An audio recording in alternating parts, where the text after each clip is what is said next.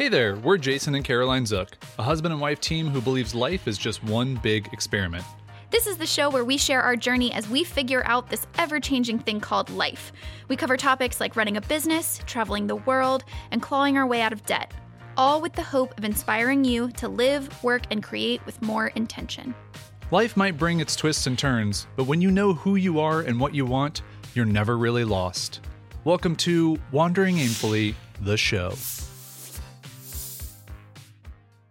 Hello, ladies and gents. Welcome to a very special short edition, kind of like a bonus episode, if you will. Maybe a bonus episode. Maybe a bonus episode.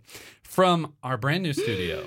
So if you're not watching this on YouTube, if you are just listening on a podcast, maybe it sounds a little bit different. Maybe a little bit better. Hopefully a little bit better. I really hope it sounds better. I think it will. But it should look very different. So if you want to meander over to YouTube and take a look, we are now in the... Wodge Pod. This, ladies and gentlemen, is the Wodge Pod.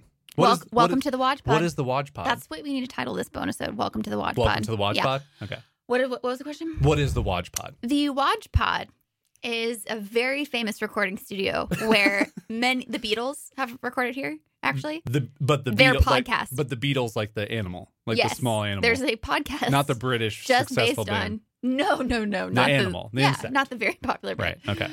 No, the Wodge Pod is frankly, the guest room of our very generous friends, Caleb and Jen Wojcik. And Pippa Wojcik. Let's not forget her. She's a golden doodle. Star of the show, really. First of all, Caleb is a very proficient video. What would you say? Filmmaker? I don't know. I'm just excited I'm for just where saying you're going he knows with this. a lot about recording things, videos, audio. Very proficient in that. He has a wonderful YouTube channel. Shout out to Caleb. Jen is an amazing photographer. But anyway, they know their gear is what I'm trying to say. Yeah. And so they have a lot of gear. Yeah. So much so that we have jokingly referred to their home as Wojcik Electronics Emporium. Or we, if you'd like to. Or we. Short things like I do. And so they are always very generous in letting us borrow things, or like if we have a random cable that we can't find. And I don't know, you can maybe speak to how this all came up about us moving locations to... Well, I think Caleb, being a very good friend of ours, realized how difficult it was for me to be recording our show in our living room where the lighting is incredibly inconsistent, and it would drive anybody who makes videos nuts. Yeah, so for people who do not edit videos or make videos, tell them why that is so, like, recording at our house where we were before with natural light pouring in, why that's so difficult. Let me explain it to you. Okay. Let me explain it to you. Let me... Not mansplain it to you. No. Electronic explain it to you. Yes.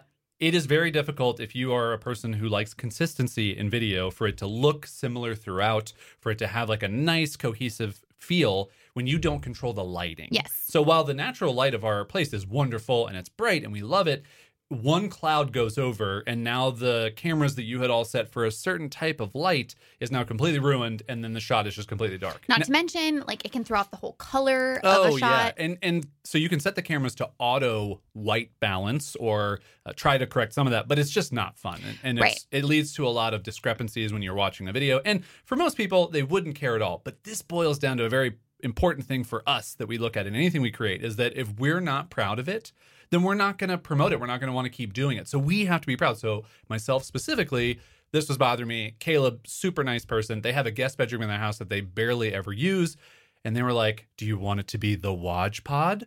I don't even know if they brought that name up. Their last name is Wojcik. Their last name is Wojcik. So that's also, we buried the lead on where the name came from.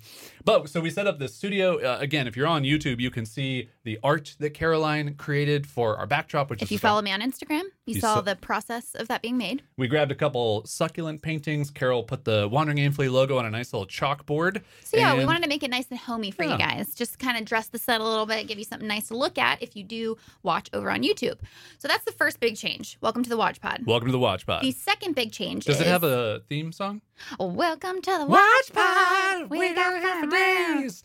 You can be the Wodge Pod. Know your name. Great. Hit record. If someone could just mix that up, that'd be great. Just go ahead and turn that into a bestseller. That'd be wonderful. A bestseller, a song. Yes, a bestseller. yeah, bestseller song. Sure. So, second item. Again, Yes. if you're not watching YouTube, you won't see this fun little device. However, I can just describe it to you. It is a small blue timer And it has this little area that turns red when you turn it on. And I'm very excited because we have decided that we know our show has gone a little long-winded. Yes. And so we want to be more cognizant of people's time. Yes. We also want to get more conversations out there that people can digest a little bit faster. Yep. And so having a time restraint, we both love constraints, which we will probably do an episode on, and the power of limitations and putting that on yourself.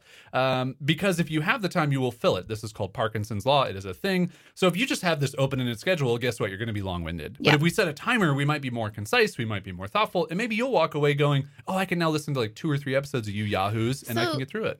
One interesting thought that I just had is that we were planning on facing it outwards so that everyone else could see it. Yeah. We won't be able to see it. No.